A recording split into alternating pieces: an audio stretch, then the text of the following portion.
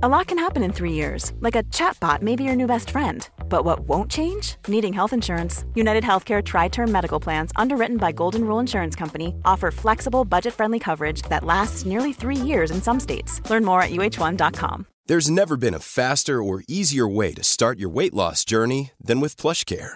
PlushCare accepts most insurance plans and gives you online access to board-certified physicians who can prescribe FDA-approved weight loss medications like Wegovy and Zepbound for those who qualify.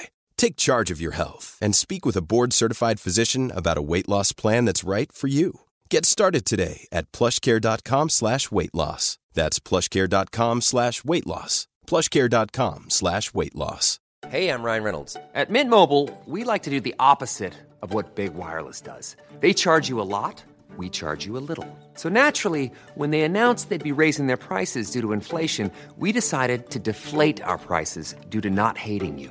That's right. We're cutting the price of Mint Unlimited from $30 a month to just $15 a month. Give it a try at mintmobile.com/switch. $45 up front for 3 months plus taxes and fees. Promo rate for new customers for limited time. Unlimited more than 40 gigabytes per month. Slows full terms at mintmobile.com.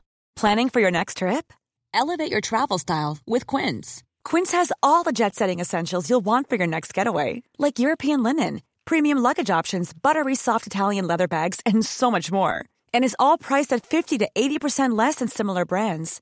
Plus, Quince only works with factories that use safe and ethical manufacturing practices.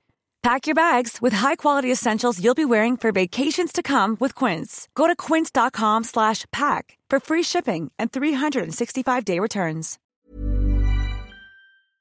An Erios original. Each week, we decide who's to blame for a historical tragedy. And each week, you tell us if we got it right. My name is Rebecca Delgado Smith, and this is The Aftermath. Hey everyone, thanks for tuning into this episode of The Aftermath. Today we're speaking with guest expert, Professor Benjamin L. Karp. Professor Karp is the author of several books, including The Great New York Fire of 1776, A Lost Story of the American Revolution, which was released just last week. He teaches at the Graduate Center and is a Daniel M. Lyons Professor of History at Brooklyn College. Professor Karp was also our guest expert for the Boston Tea Party episode. Let's hear what he has to say about the Great Fire of New York. Professor Karp, welcome back. It's great to be back. Thank you. So the last time you were here, you got us up to speed on the Boston Tea Party and the buildup to the American Revolutionary War. And now we're back, but some time has passed. And could you fill us in on what's been going on in the United States up until the spring of 1776? Up until the spring of 1776, the British decided that they really wanted to punish the Bostonians for the Tea Party. The Americans decided they didn't want any of that. They began arming themselves, marching out into the field, buying gunpowder. Eventually, a war breaks out. Then by the time July of 1776 rolls around, the Americans decide they are going to declare independence. The British, meanwhile, had left Boston in March. And we're looking for a new city to occupy from which they could suppress the American rebellion. And they set their designs on New York. They take Brooklyn without too much difficulty. They're looking at Manhattan. They take Lower Manhattan on September 15th. And then 6 days later, about 20% of New York City burns down. And in theory, nobody knows why. Now, at what point, because I know that right before the British come and take over New York, Washington's feeling the heat. He has a sense that they're being outnumbered. And at what point does he toss around the idea of perhaps burning down the city? And how is this received by his peers? Yeah, there had been rumors that the Americans would burn down New York City as soon as they were forced to evacuate it. I mean, New York City was occupied first by the Americans all the way from the spring. I mean, Washington marches in there in April. All the way from the spring until September 15th. And there were just rumors everywhere. I mean, Washington had three choices. He could just leave New York City and leave it for the British. He could stand and fight. And it's not that he was outnumbered. It's that his guys were more spread out and he had nothing to match the British Navy. So he's really kind of outmatched. trying to defend New York City. So he could either try and stand and fight and have his whole army wiped out. He could leave and leave it as headquarters for the British, or he could leave but make things as annoying for the British as possible, possibly by burning the city down. Those are his choices. And he was told by the congressional committee, correct, that he not to burn it down. Was he specifically told to do that? Yeah, he knows what he's doing, so he asks permission. I mean, there were people who were starting to get worried. Like, there were New York legislators writing to him and being like, hey, we heard rumors that like anybody's authorized to burn this place down. Could you maybe do something about that? And he's like, all right, you know what? I don't really want my head to be on a platter here. I'm going to write to Congress and be like, hey, so this looks like it would be really nice headquarters for the enemy once we're forced to evacuate it.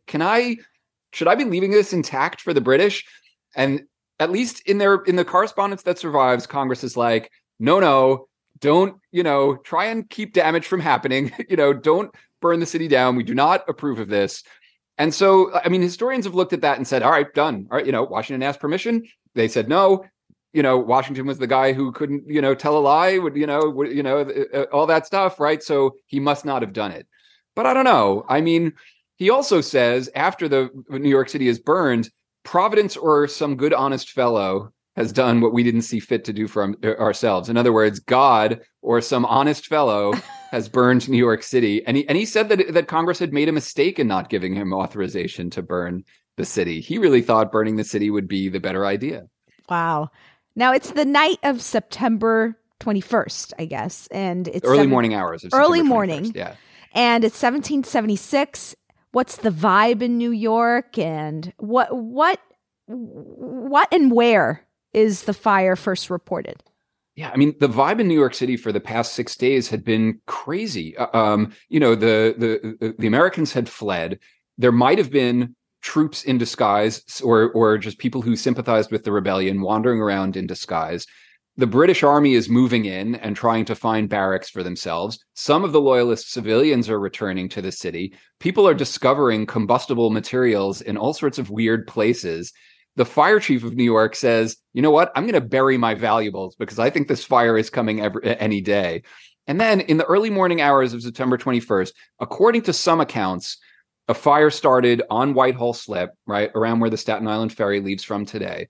And then that, according to some accounts, that fire then is blown by the wind and burns most of the stuff between Broadway and the Hudson River, including Trinity Church, which was the biggest looking building in town.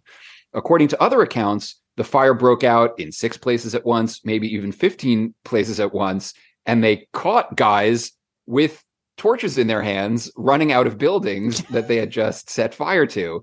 It's one of those things where a historian looks at these different stories and said, how am I supposed to figure out which of these stories is true? But most of the eyewitnesses on the ground, now granted, most of the eyewitnesses on the ground supported King George III, but most of those eyewitnesses said, we saw the Americans doing it, and we really think that the Americans had done this deliberately and set that fire in more than one place at once. And once they were caught, if they were caught, how were they dealt with? These Patriot sympathizers, I guess we could call them.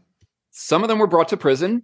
Some of them might have escaped the British clutches. We don't know. But others were executed on the spot, either by being stabbed by bayonets by British soldiers or even thrown into burning buildings.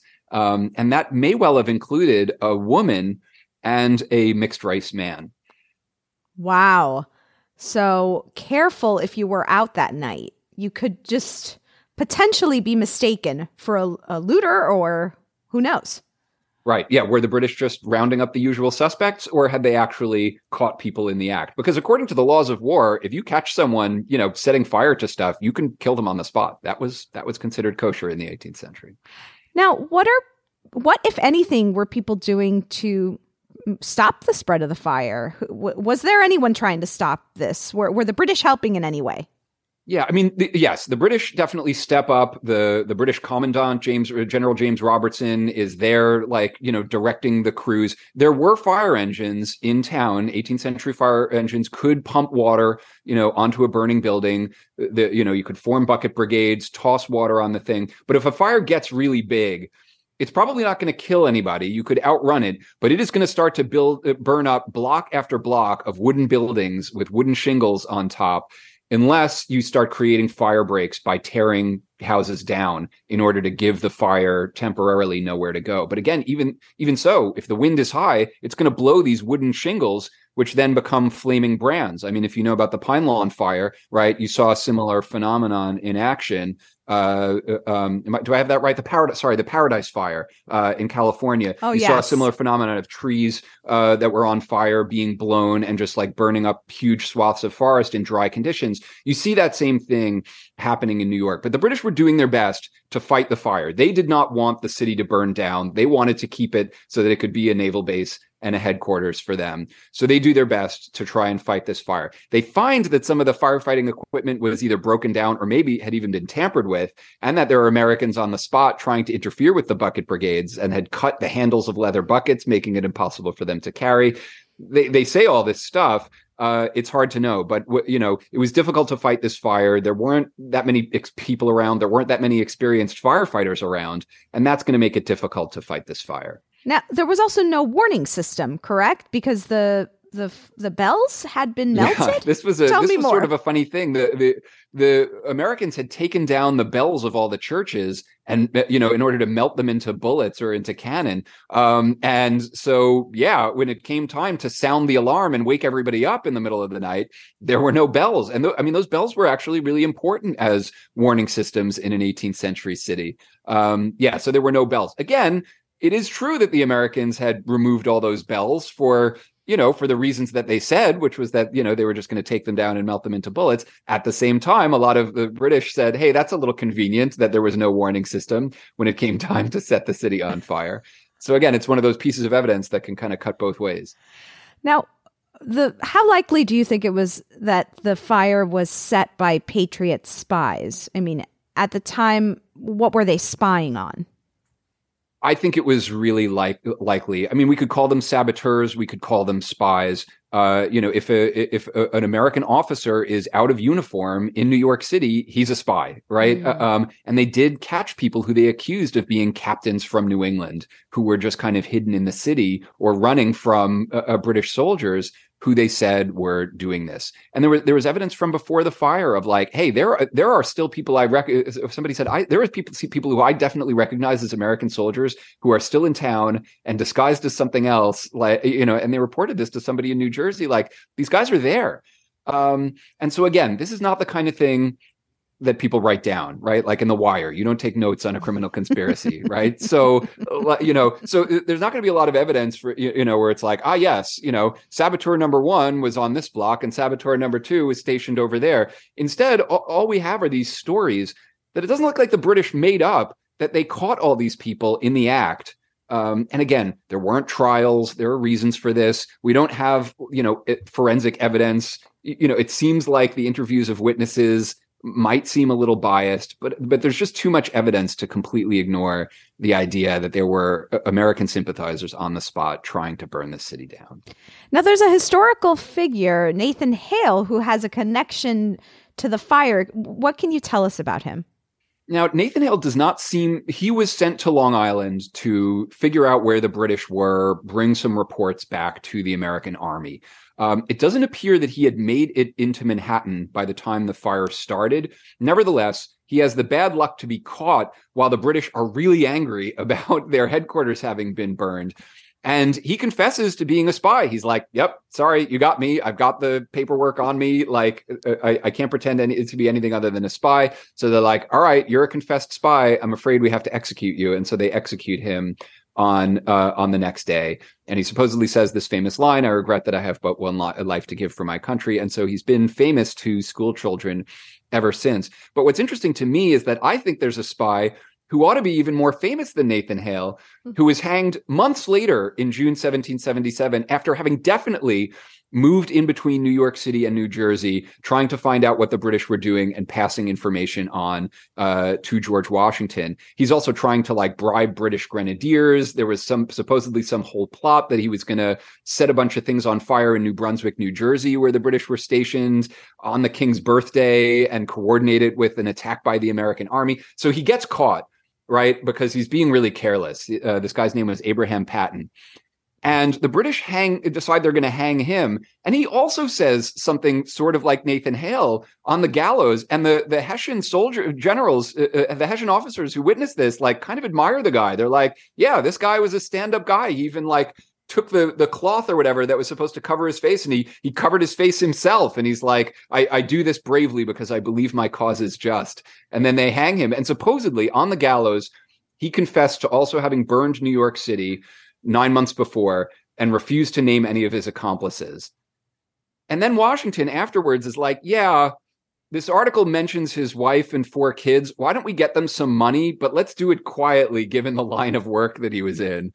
Wow. So they're at least admitting that he was a spy in their employ. Maybe they were also admitting that he was one of the guys that they had sent to burn New York City. Perhaps he said too much. Yeah, well, again, they'd already had him dead to rights, right? Yeah, but I guess he had nothing to lose, and he refused to name any of his accomplices. And by then, right, I think he realized that the British had already lost the battle to tell their side of the story of who had burned New York. Because at that point, American newspapers were already making fun of the British, like, you guys are trying to pin this on us. No way. Our army was nowhere near. It must have been drunken British sailors who did this, or, these crazy Hessian monsters that you have as mercenaries. Like the Americans had already flooded the zone with disinformation to kind of say, no, wasn't us. Probably an accident. We'll never know. Now, did Washington get any backlash after the fire? Do you think that people suspected him being behind it? I don't know what he thought. I mean, he sends a couple of terse letters to the Continental Congress and to the governor of Connecticut saying, we don't know how it happened. But his family of officers in the Continental Army camp definitely sent letters to like Boston newspapers saying, make sure you insert this item that makes it look like we had nothing to do with it and that the British were arbitrary and crazy and committing all sorts of atrocities of their own. Make sure that's the item that New England newspaper readers read. So whether that was coming from Washington because he was really nervous that people would put 2 and 2 together and say, hey, your men were saying you were going to burn the city all summer. Now it's burned. It's pretty obvious to us who did it. But Washington is very careful to preserve his reputation. And even in a letter to his own cousin, he's kind of like, well, Providence or some good, honest fellow, right? Like, I think it was a mistake, but I asked Congress permission and they said no. So for all anyone knows, I had nothing to do with this. But he vouches not just for Abraham Patton, but he vouches for 2 other officers who were imprisoned by the British for having set New York City on fire. He's always sticking up for these guys and being like, hey, let's try and get him out of prison. Hey, wow. Can we recommend this guy? He's out of prison now. Can we recommend him for some, cushy job or whatever? Like, he sticks up for quite a few guys who had burned New York City for somebody who is totally innocent of having burned New York City. I don't know. Maybe I'm just a conspiracy theorist, but I kind of think Washington must have known something. Yes. Hard to prove. It sounds like he had quite the publicity machine behind him. I mean, wow.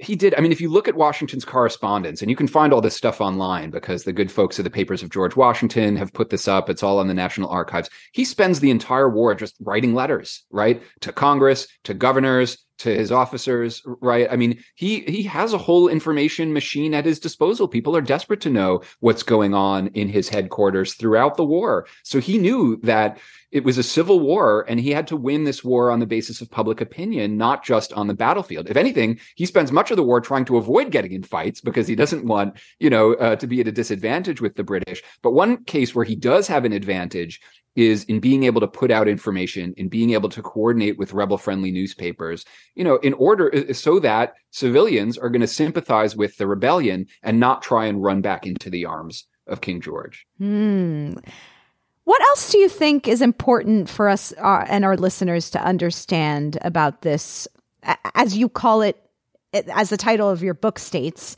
Lost Story of the American Revolution? Yeah, I mean, we covered a lot, I have to say. But I mean, I think there's a way in which most stories of the American Revolution, and I have the late Jan Lewis to thank for this, but are bedtime stories of the Revolution, a kind of comforting story of the founders in knee breeches or the brave soldiers who suffered and sacrificed. And to some degree, a lot of that is true.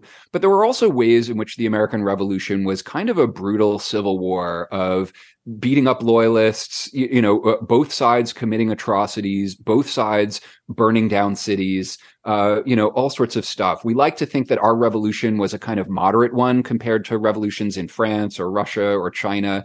But the truth is our nation was born in war.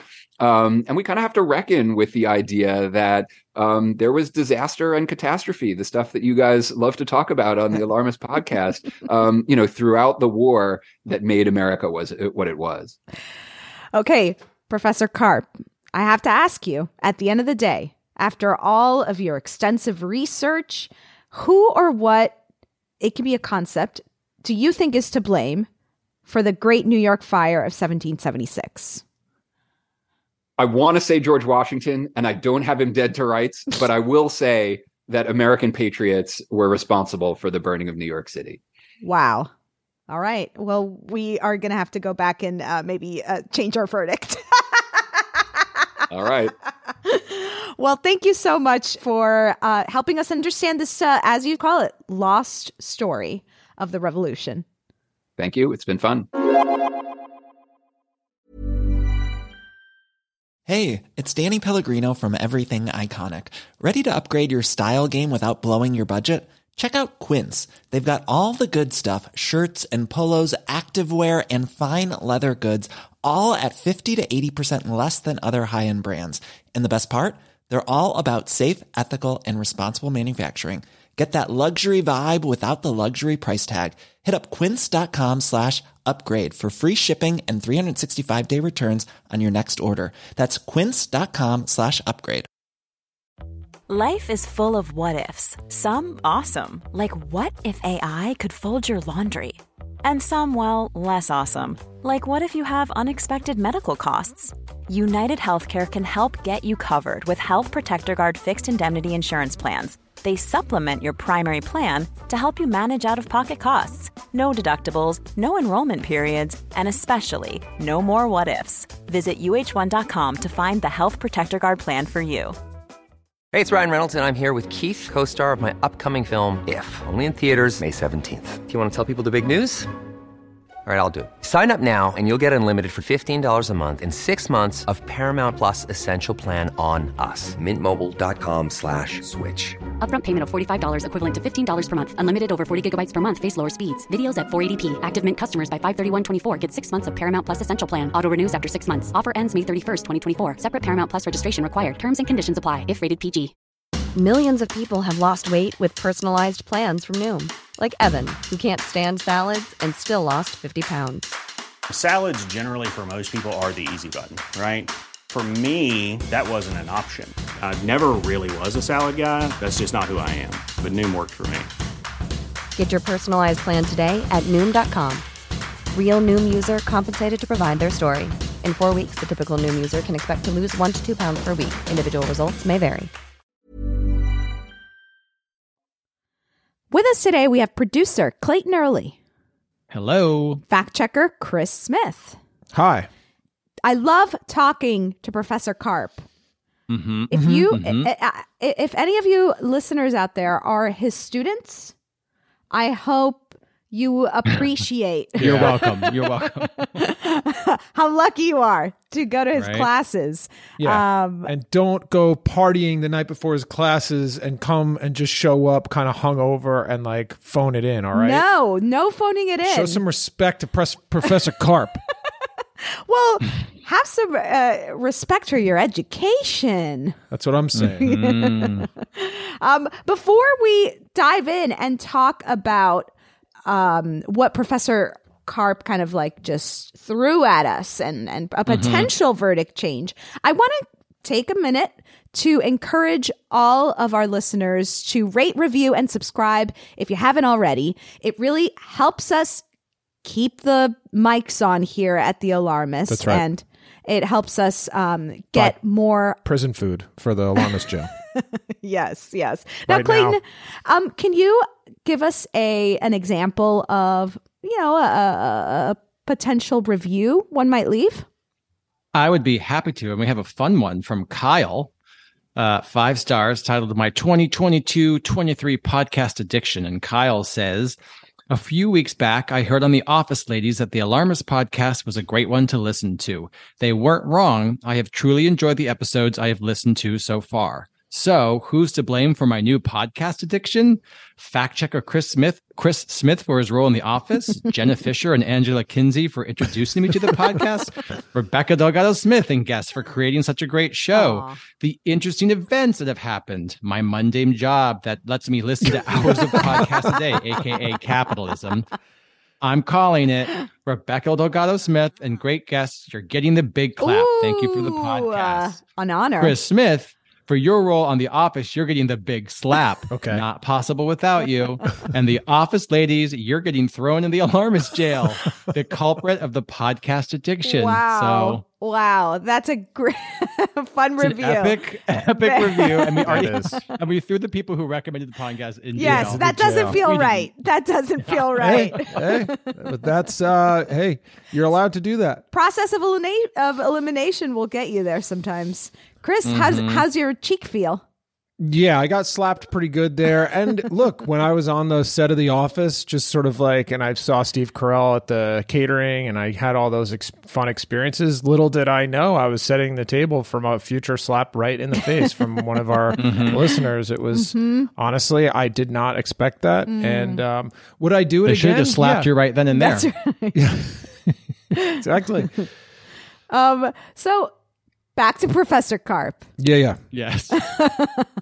And this, what he describes as I guess the word could be lawless time in our country. Yeah, seems pretty scary. It does. And I think what he said about something that we should all remember when we talk about the American Revolution and our revolution, which is what it's not as like cookie cutter as it might seem, or as sweet. Right. Well, yeah. It's not a bedtime story. Wholesome, it's not a bedtime.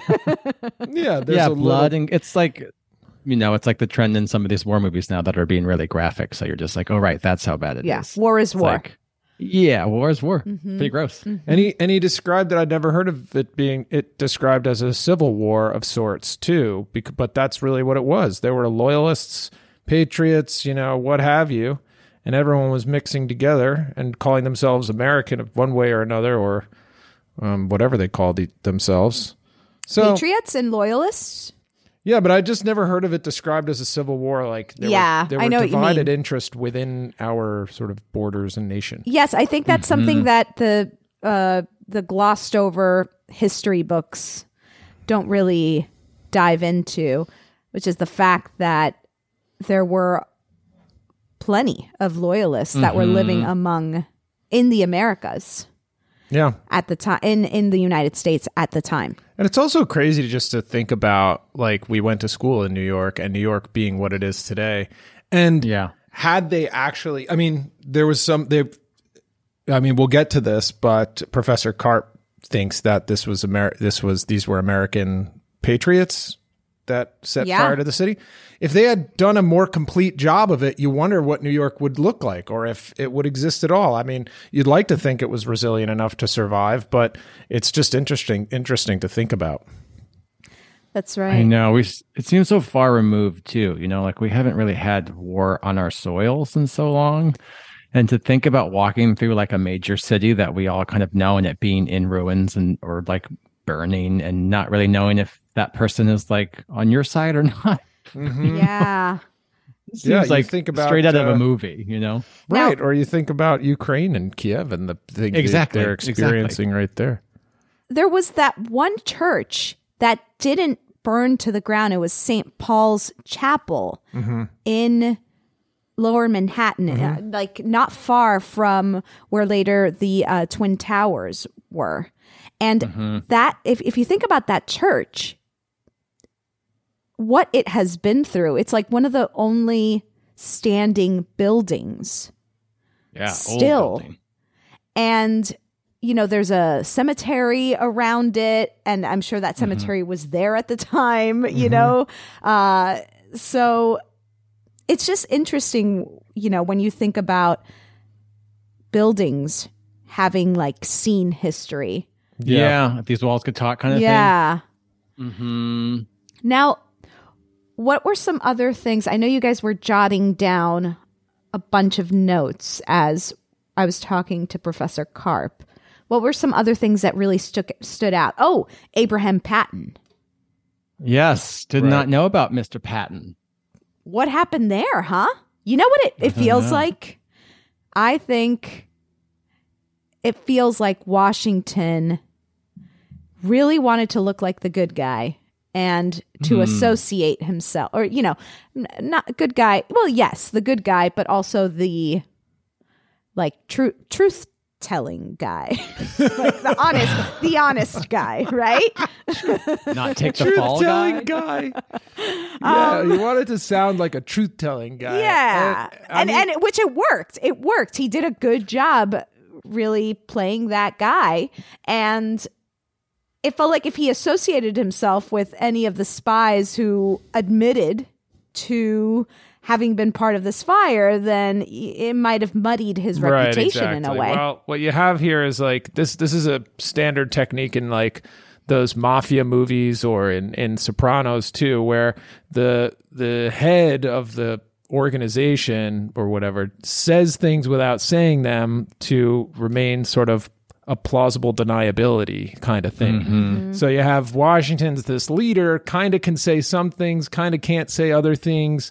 And then, you know, Ben really concerned with the people that did the thing. Yeah, exactly. Ben did a great job of sort of providing evidence to sort of make you think and make you wonder about how much Washington was involved. And clearly, I mean, when we asked him who was responsible, he mentioned Washington, and he mentioned that he would really like. He wanted to say, he wanted to put it on Washington, but he didn't have the smoking gun. No. But he said George Washington, but American patriots, which I guess you could argue that George Washington falls under you American can roll patriot. That. Yeah. You know, we so often like we're do. kind of indirectly get back to Washington. Now, Clayton, who did we end up sending to the alarmist jail, and who did we slap?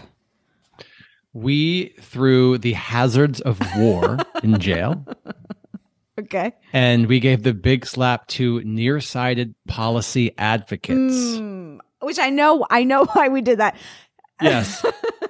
Just to explain our reasoning, which was very much inspired by our guest, Jay, who did a great job. Disaster researcher. Yes, who did a really great job of opening our eyes to all of the risk and vulnerability that's out there.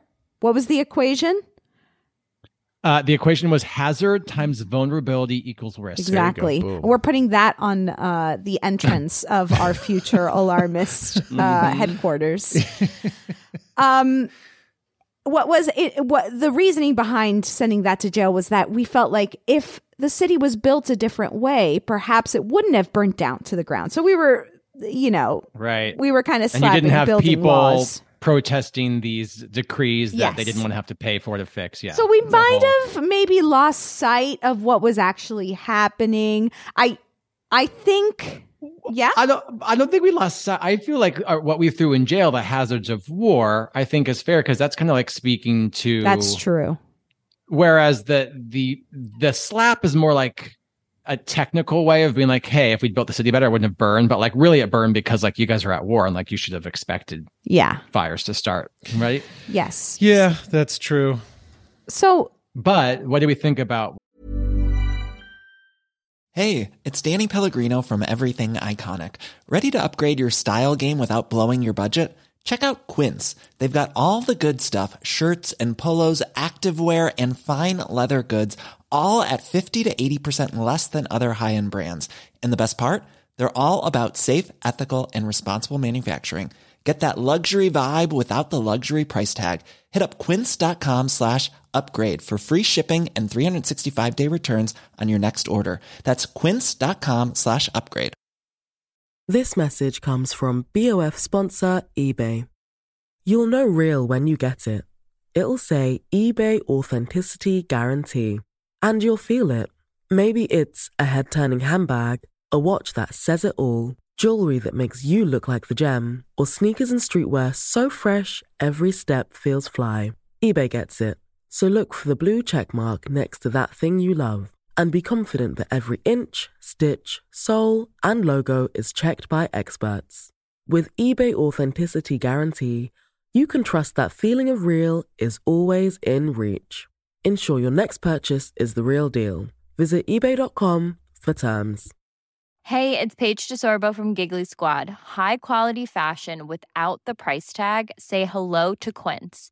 I'm snagging high-end essentials like cozy cashmere sweaters, sleek leather jackets, fine jewelry, and so much more. With Quince being 50 to 80% less than similar brands. And they partner with factories that prioritize safe, ethical, and responsible manufacturing. I love that. Luxury quality within reach. Go to quince.com/style to get free shipping and 365-day returns on your next order. Quince.com/style. Imagine the softest sheets you've ever felt. Now imagine them getting even softer over time. That's what you'll feel with Boll & Branch's organic cotton sheets. In a recent customer survey, 96% replied that Boll & Branch sheets get softer with every wash. Start getting your best night's sleep in these sheets that get softer and softer for years to come. Try their sheets with a 30-night guarantee. Plus, get 15% off your first order at bollandbranch.com. Code BUTTERY. Exclusions apply. See site for details. What Ben had to say. Yeah, what do you think, Reeves? I think we should send the American patriots to the alarmist jail. Those involved. Oh. Those involved, not all. Those who did it, you know who you are. And we slap the hazards of war. Okay. So I guess the hazards of war gets an early release from jail somehow. Maybe we pull back our slap and say time served. Oh. They got out on good behavior. Because Chris is saying that we don't have to actually slap them because they already served time in jail. Some time in the jail. The hazards of war already did. I think hazards of war in general could withstand a slap. Another slap. You know what I mean? I'm fine with that. Yeah. Me too. Okay. I'm going to call it. The hazards of war, you're getting the big slap. American patriots. Now you're going to the alarmist jail. And again, you know who you are. I don't even have to say their names.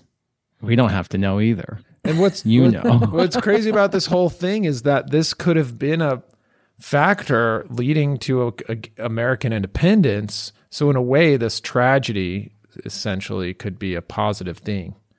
Because if the British had if they had a totally, I don't know, could that have affected the war? If they had just gotten control of New York City? They'd put the fire out or whatever. I mean, I don't know.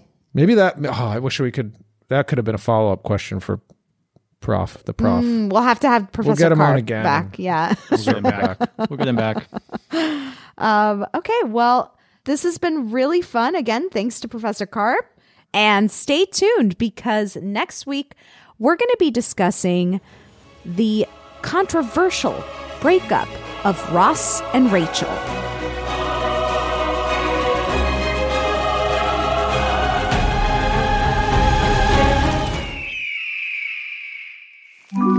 Erios. Powered by Acast.